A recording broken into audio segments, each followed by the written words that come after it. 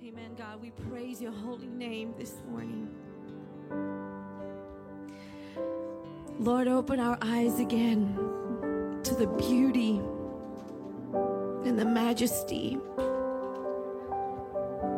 of who you are and what you did on the first Christmas, God. Lord, as we come and gather in fellowship, let this not be just one of those days that we bring ourselves to church because it's Christmas. But rather, God, let our hearts honor you today because of the faith that we have. We truly believe, God, that you did come down, that the Son of God did become a man like one of us. And for what? To die in our place, to save us from the penalty of our sin, so that we could become sons of God, so that we could become forgiven people, free people. Lord, awaken us again, God, if we're just here because it's Christmas. Awaken us again, God, to the beauty of this truth, this reality, that you came for us. You went to great lengths, God, to be with us, to save us, to make yourself known to us. And Lord, in your presence, God, let there be fullness of joy to all the hearts, God, who are seeking you. You see them. The Lord sees what's going on the inside. He sees your heart. Doesn't matter what you look like on the outside, how put together you look like on the outside.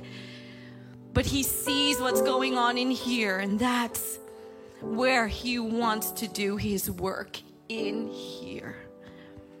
And if you would open up your heart just like Mary did when the angel came and announced the news of Jesus' birth to her, as surprising and shocking as that news was, she had doubts, but she opened up her heart. She opened her heart to the possibility that God would truly accomplish this miracle, not just for her, but for humanity. And here we are. If you would open up your heart, you see, God already sees it, but he can't do anything unless you let him.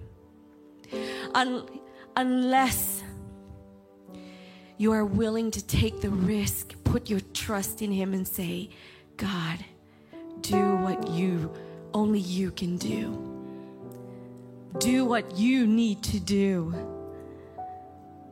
If you say yes to God, then you too can experience that great miracle he came for. He is knocking at the door of your heart. And so, God, in your presence, Holy Spirit, I ask that you help us with our faith. Help us to respond to your word with faith and trust, knowing that if you came for us, it is because you love us and you want everything for our good. In Jesus' name, as one church, we say, amen, amen. Praise God. You may be seated. Everybody, Merry Christmas. Merry Christmas. It's wonderful to see you all this morning. I see some visitors as well with us. I know some of you have come from overseas. I just want to welcome you. A lot of us here are Indonesians as well, and the ushers have let me know that today we have a translator available from English to Indonesia. So if you would like, or if you prefer to have a translation device, please let the ushers know. You can simply raise your hand and an usher will come to you and give you a translation device. We have somebody translating this morning or this afternoon, as we will see. But otherwise, Merry Christmas again. I think for those of you who know me personally, you know the enthusiasm I have for Christmas.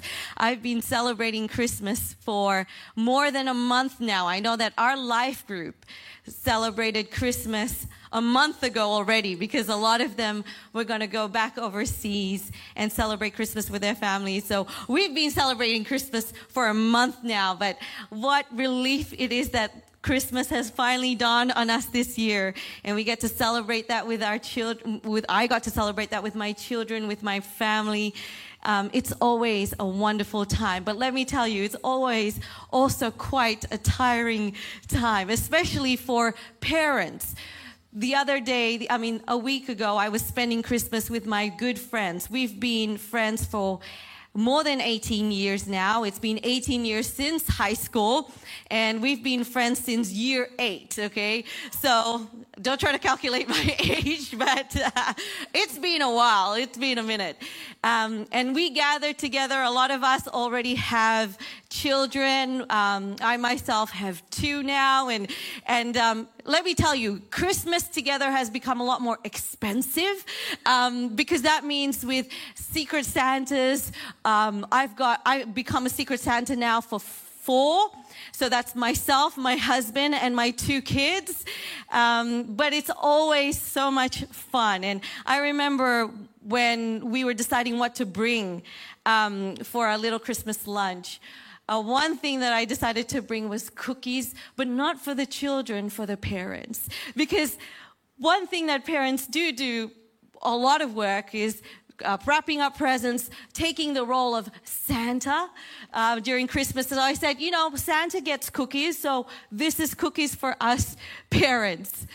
And it brought me to a story that I had, how many years now? 3 years ago when Levi's, my firstborn, Levi's kinder teacher pulled Edwin over one time after school. It was close at the end of the year. He pulled him over and he said, "Hey, by the way, Levi's been telling everyone that there's no Santa." Now, this is our firstborn. This is our first, we want to raise him right as Christian parents, as God-fearing parents. And this is something we've instilled in him every Christmas. We love Christmas, but we make sure we celebrate Christmas because of Jesus. And so this is something that we've taught him growing up. But let me tell you, it was quite horrific to hear that he had been dismantling a lot of his friends' ideas and beliefs about Santa at kinder. We saw it, perhaps, you could see it as evangelism at one point, but for a lot of parents, they were horrified. I know one of his good friends, Abby, she's Caucasian, and her parents do a lot of work to make sure she keeps the wonder of Christmas and Santa alive. And so she could not believe it. She could not believe that Santa was not real. And she says, "That's a lie. That's a lie. He is real." And Levi, being very focused on just what's true and what's right. If you know Levi, he's very, he likes formulas. He likes things that are A plus B equals C. He likes things that are very consistent. He's like, no. It's not true. It's not true. Jesus is the one we should be celebrating for Christmas. But if we really think about it, as especially in Australia, the Santa culture is pretty strong. I know of parents that work really hard on Christmas Eve to wrap up presents for their kids. So it seems as if Santa really did drop down an imaginable, like, who has a chimney nowadays? Nobody's got a chimney because it's old school. But somehow Santa breaks into their home and drops the presents under the tree. And they try to keep this wonder, this dream alive for as long as possible. And then it's as if when we become adults and we realize it's not true, we lose a little bit of that magic, don't we? We lose a little bit. If anybody grew up, I'm sorry if this is a spoiler for anyone, by the way, just in case. But considering we're all mostly Asian here, I think it's not a spoiler at all. But at one point, it's as if we kind of lose the wonder of Christmas. And I saw an article the other day by news.com.au that, the writer was saying that there are some truths about Jesus and his existence, but not everything could be true. Like, how is a virgin birth possible? And how is this fact possible? How that angels, you're saying that angels are real? How is that possible? And so this writer tries to talk about Christmas from a very rational point of view. But let me tell you, that also takes away the wonder of Christmas.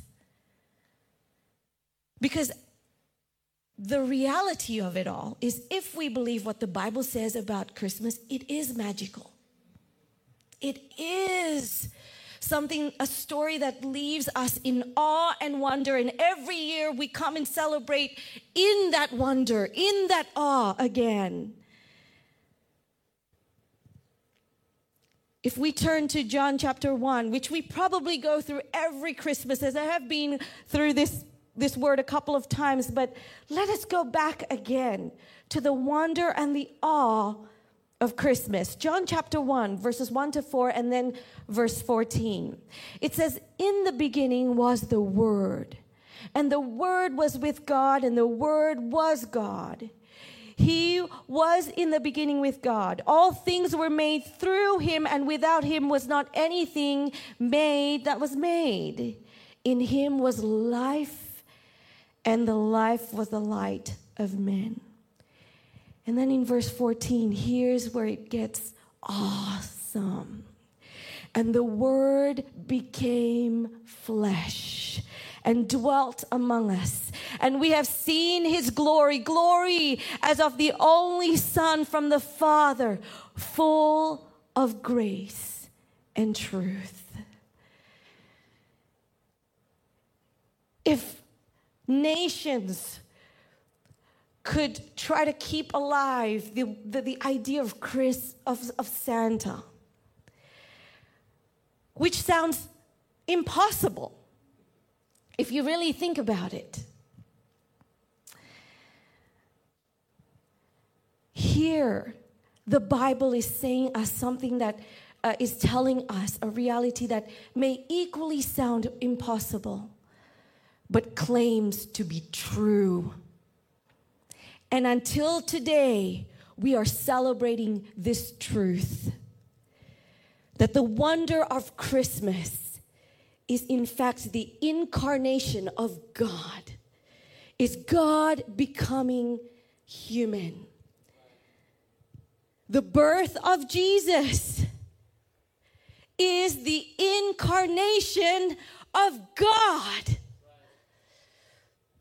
That means at a particular point in history, the same word that created the universe and put together the heavens, it put on flesh and blood and entered into our world. God comes into humanity as an actual man, a real man. He had a particular height. He had a particular head of hair and color of hair as well. He spoke a particular language. God comes into our humanity, but not only that, God comes into our vulnerability. God enters into our reality. You see, the thing about fish is that fish never feel wet in water. Fish in water don't feel like there's something wrong. They don't feel wet. Why? Because they were made to live in water. Yet, if we were truly honest with ourselves, we cannot help but feel out of place in this world. We cannot help but feel like at some point in our lives that as we face this life, we feel a little wet. We feel like we're not meant to be here. Or is this really all there is? There is a dissatisfaction in our souls, if we were truly to be honest.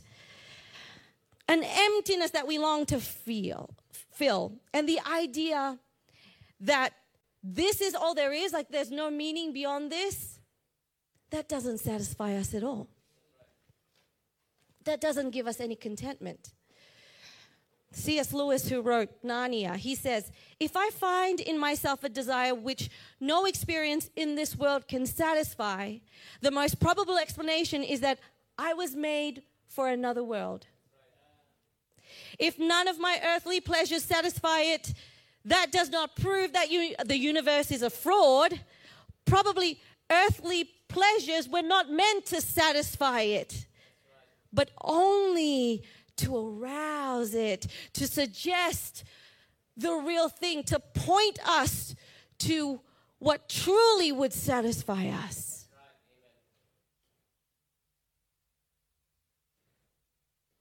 And so if we find ourselves out of place in this world,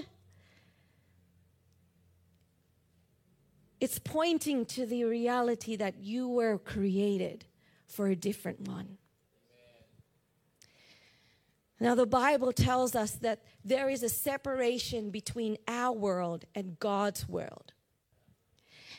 And that the reason that our world is falling apart, the reason why there is brokenness, the reason why century after century, we still don't have the solution for world peace. We still don't have the solution to keep this world from falling apart. We don't have it. There's just this constant darkness in our world. And every generation, there will be evil after evil after evil. And the Bible says that the reason that is the case, that is the reality in our world, is because it has been separated from God's world. You see, how did this separation happen? Well, in Genesis chapter 3, it said that when sin entered into the world, when Adam and Eve first disobeyed God, they were cast out from God's garden. So humanity's garden and God's garden became separated.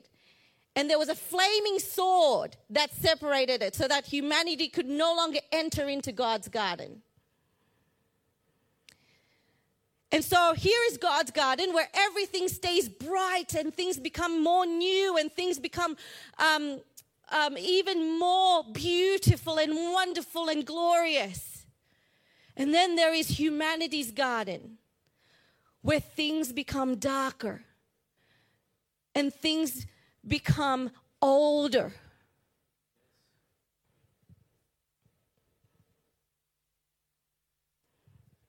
And so this separation has happened because we have disobeyed God. If you've grown up as a Christian, you would know that as sin. And that's why we feel out of place. Because we were created to enjoy God's garden, not the garden we've created for ourselves. And that's why the injustice that we see, it disturbs us. It disgusts us. And that's why we find it hard to accept any suffering. You see, the problem of suffering, which we'll go through in a minute, if whatever worldview you have, atheism, whatever, Christian, there's always this problem with pain and suffering, even more so in the atheistic worldview. Why? Because if everything was meaningless, why do you care that you suffer? Why do you care that other people suffer? They're meaningless. They have no value. Why should it matter to you or to me? See, that's where the atheistic worldview leads. If there is no God, well, there's no meaning and there's no value, dignity to our lives. So why is suffering so painful? Why does it matter that people suffer?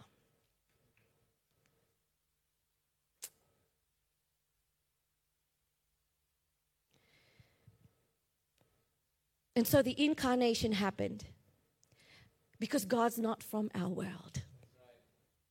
He is not from this world. And that's why he had to enter in. You see that void? Humanity couldn't cross over to God's garden, but God had to make a way to cross over to ours. And at the first Christmas, God comes into our world.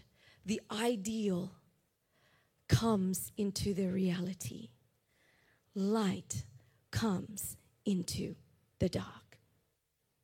Here are 3 things that the incarnation reveals to us about who God is.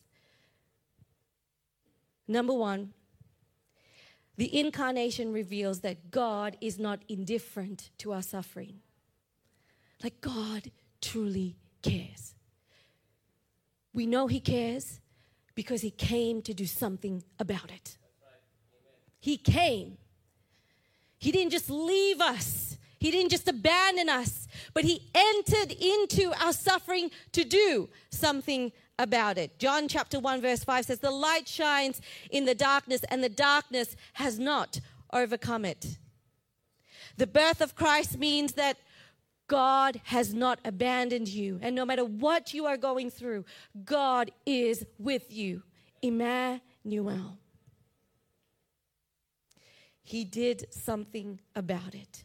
Through the incarnation, God shows how much he hates suffering and how much he loves you. The only way he could destroy suffering without destroying us was to deal with sin. That was the only way.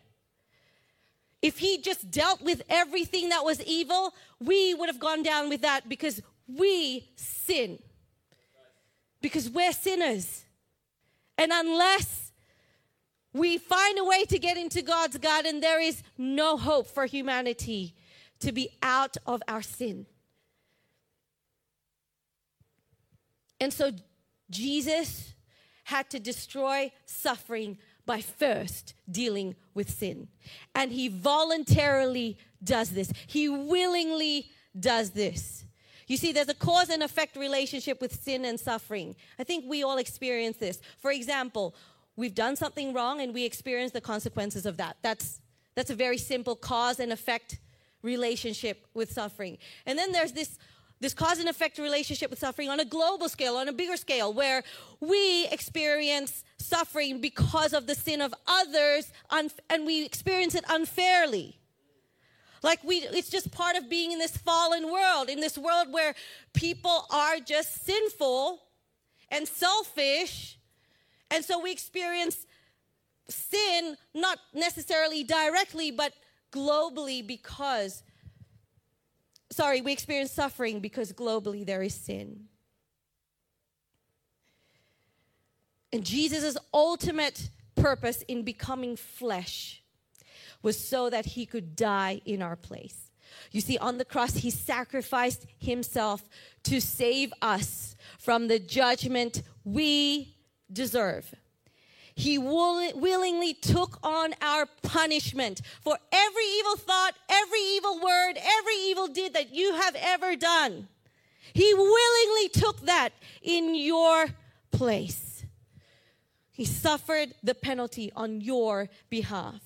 And his death was not the end of the story. 3 days later, Jesus was raised to life again, and he faced death to defeat it ultimately. That's why he did it. To defeat the power of sin and death in our lives. He paid for our sins so that we wouldn't have to. Emmanuel, God is with us. When we face suffering, we tend to think, I must have done something wrong. What is it that I've done? It must have been something. Maybe I'm just a bad person. But you see, the Bible doesn't say that only bad people suffer. The Bible also says that good people suffer. It's really being part of being in this fallen world. So Jesus shows us how much he hates suffering by dealing with sin. And one day, as we sang before, he will come again and he will deal with evil once and for all. In the in-between, in the now, you have an opportunity, if you haven't before, to repent, to believe that there is salvation in Jesus Christ alone.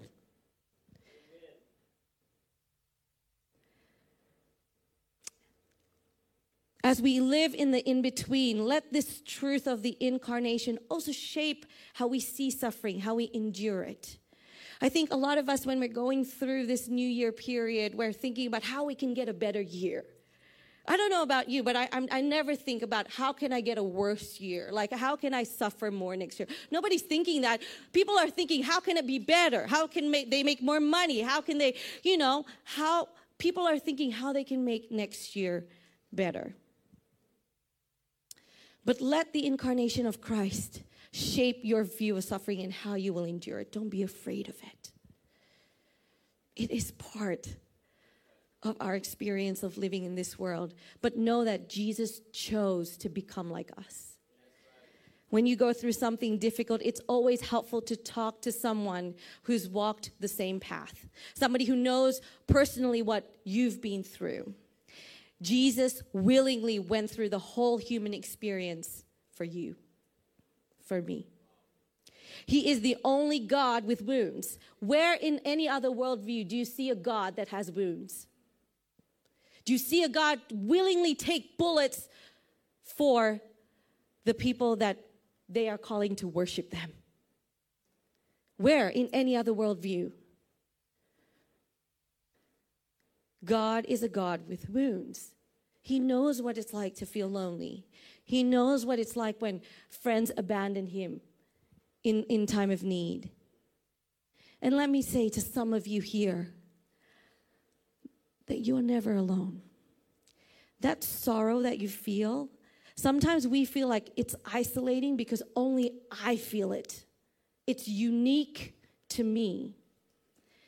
Well, let me tell you that Jesus has endured all sorts of suffering, and he wants to carry you through it.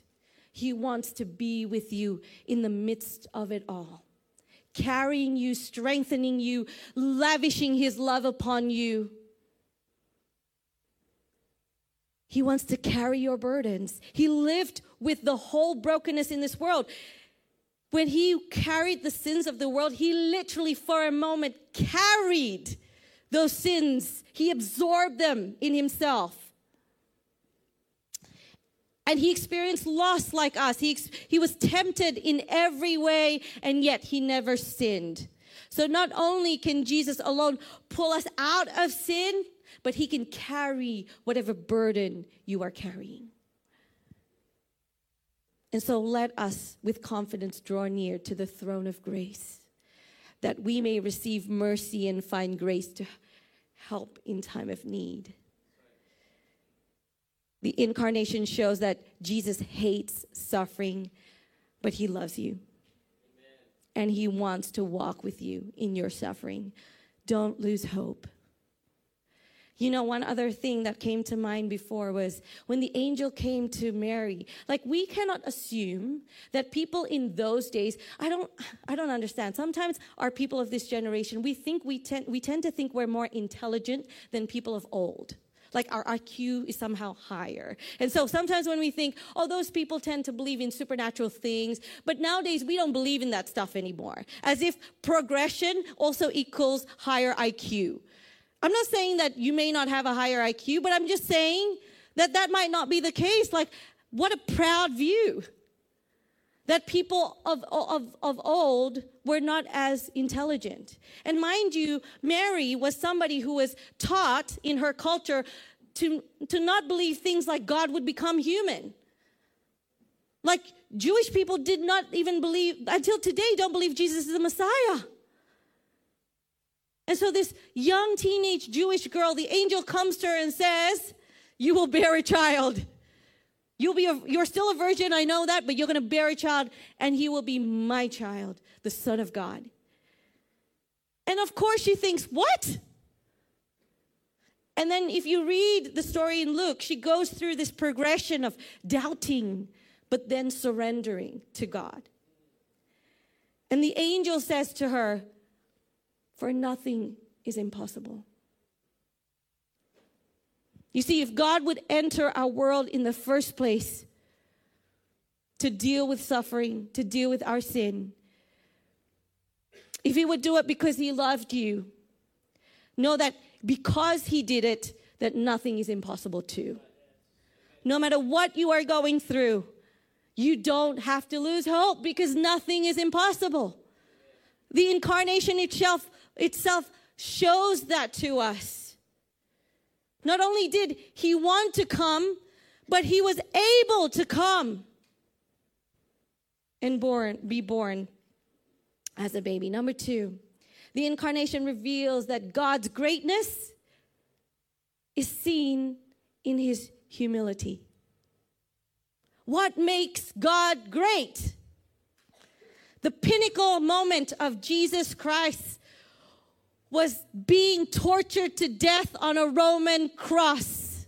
What makes God great? Through the incarnation, God turned every expectation of what people thought of him upside down. You see, in the birth of Christ, if we look in Luke chapter 2, verse 2 to 7, you will read there that Mary and Joseph were refugees. Like they had to go back because of the census. They had to go back to Bethlehem. They had no place to stay. And so Jesus was born in a manger, in an animal feeding area. You know, it's hard to comprehend the way in which God chose to enter our world because it doesn't align with our idea of power and greatness. Like I heard a speaker once say, if I was a king and I wanted to introduce my son to the world, I'd make a big deal out of it. Like all these players, FIFA players, the World Cup players, they're all flying on private jets. Most of them are probably not mingling with commoners on a day-to-day basis. Why? Because our idea of celebrityism and idea of greatness and power is that they become unapproachable and they become people who we look up to and could never become like. And that's not how God chose to introduce his son to this world. First, God became a baby. He didn't come as a grown man. He came as a baby, the all-powerful creator of the universe. He chose to become a dependent human being, a needy. If any parents know you out there, remember what it was like in the newborn stage. Jesus was a newborn at one point. Like you had to feed him. You had to change his nappy. He had to cry and learn how to speak, learn how to walk. He had to go through puberty. Jesus chose to experience all that. And here we see a God who would descend, a God who would become small, a God who would become vulnerable for us. Another thing is that Jesus was born to ordinary parents. Like God did not choose him for Jesus to be born in this royal palace made of gold. Instead, Jesus came into a poor family. He became an immediate refugee. God chose a simple, poor teenage girl. Like historians say that Mary would have been about 14 years old. And we know that she was very poor because the time when Jesus was circumcised and they needed to give an offering at the temple, they gave doves, they gave birds. That was the offering assigned to those, the poorest of the poor people. If you could not give a bigger animal sacrifice, you would give doves. You would give birds. And that's what Mary and Joseph gave. Jesus did not have nice clothes on. He was just wrapped in rags when he was born. There was no clothes for him.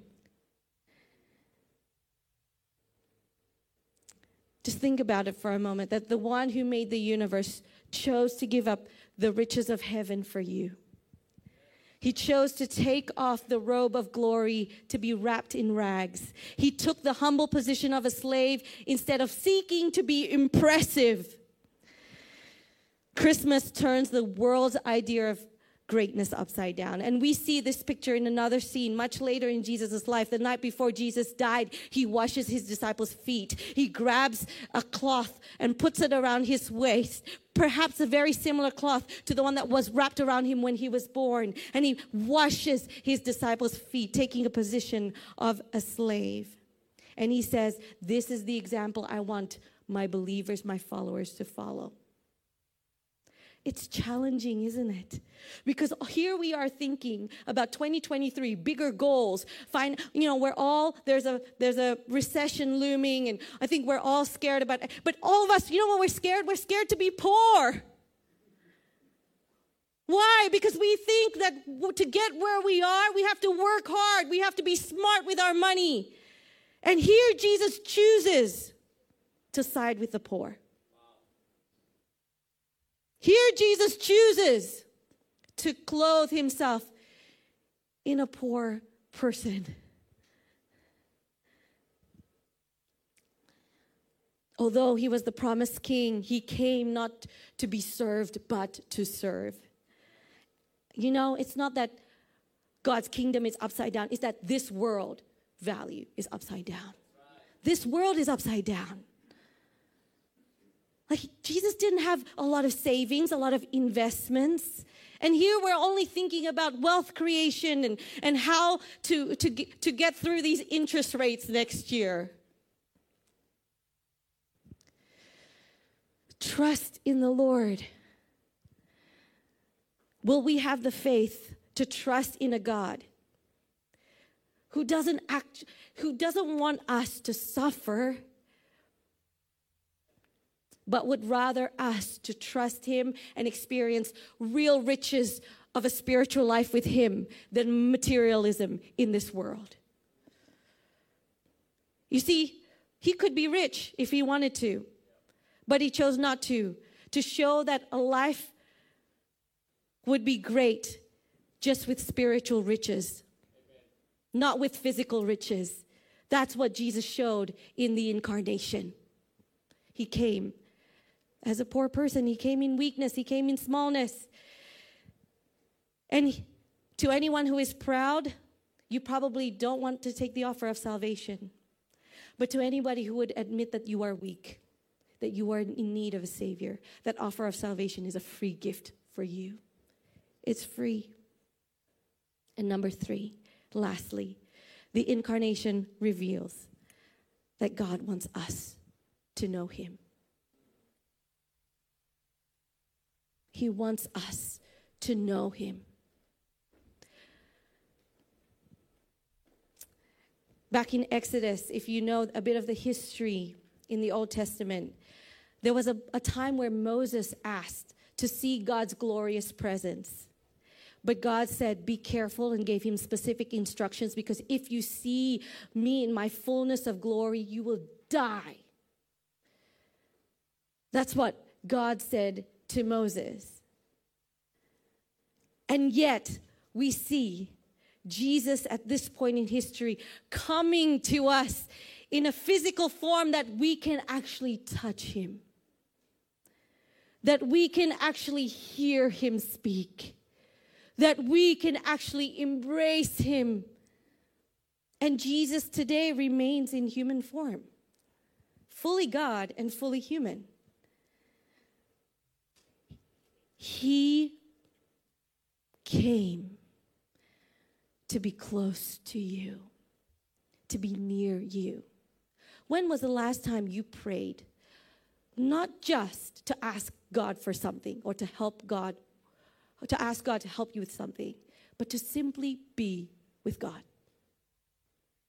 When was the last time you came into the presence of God simply because you wanted to be with God?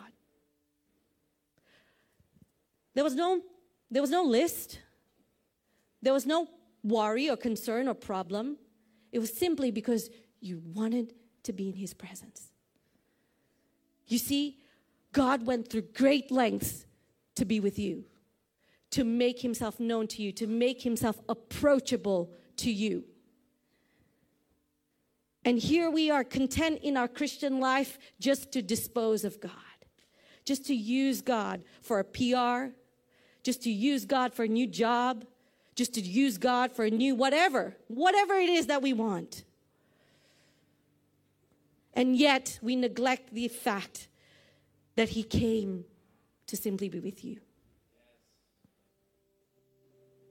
Jesus came so that you would know him, so that you could be close.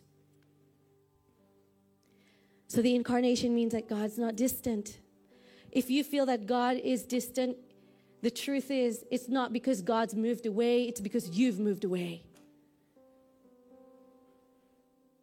It's not because God left you or abandoned you.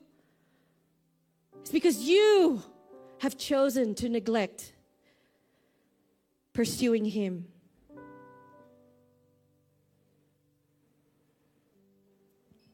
And the thing is, if you want to know God personally, it's not enough to just come to church once a week. It's not enough for somebody to just pray for you here and there. It's not enough for just to know general truths about God and maybe pray to him sometimes when you need him. That's not enough to know God. Because the fullness of God came in what? Human form, in the person of Jesus Christ. Where do we get a lot of knowledge of Jesus Christ? When we read the Gospels, when we read the accounts of Matthew, Mark, Luke, and John, when we read the Word of God, but not just read it to know it, to immerse ourselves in it, there we experience the humanity of God. God's love, God's wisdom, God's brilliance, all of that spoke the universe into motion in a physical, relatable form. Hey, if you're worried about next year and about the finances and the Jesus can relate with you because he knows what it's like to be in financial difficulty. He can relate with you. Instead of asking him for more stuff, there is an opportunity to get closer to him and to see his grace work in you in deeper ways. You know, it's in the ordinary. Sometimes we're so obsessed with looking at big, extraordinary things. Like in my Christian life, I'm going nowhere. I'm not making any progress. There's no big thing like an angel hasn't come to me. Sometimes we want something spectacular, but it is often in the ordinary day-to-day things that we experience the deepness of God's joy, the richness of his love. It's the day-to-day stuff. It's the day-to-day coming to the Word of God and praying and just choosing to take that moment with him. Jesus came in the most ordinary way, but packaged in that was a life-changing gospel. And in there we see that in the most ordinary way, we see his grace and joy transform our lives. It's the consistent things, everyone. It's the day-to-day things that we neglect to do. Why? Because it's just not, it's boring, isn't it? Well, Jesus came in perhaps a very boring way. But he came for you. And if you would believe in it, you would experience the richness of his glory. Let us stand.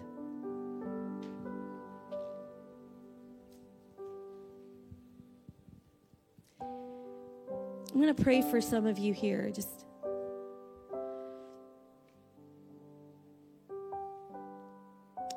I think as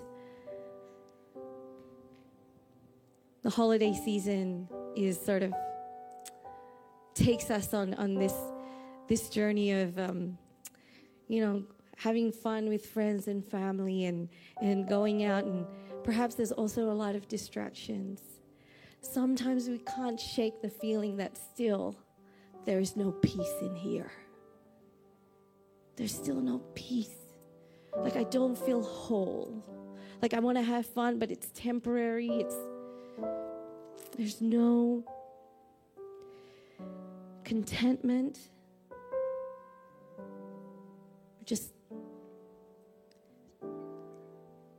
And I want to pray for you guys. If there's anyone in here who just feels that way, would you put your hand on your chest?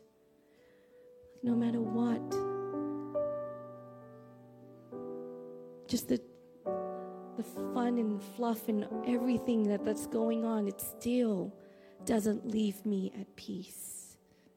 Still doesn't get me that joy that I long for. And I want that. If you say, I've had enough of pretending, I've had enough of living this way, and I want that. I see your hand on your chest, and let me pray for you, God.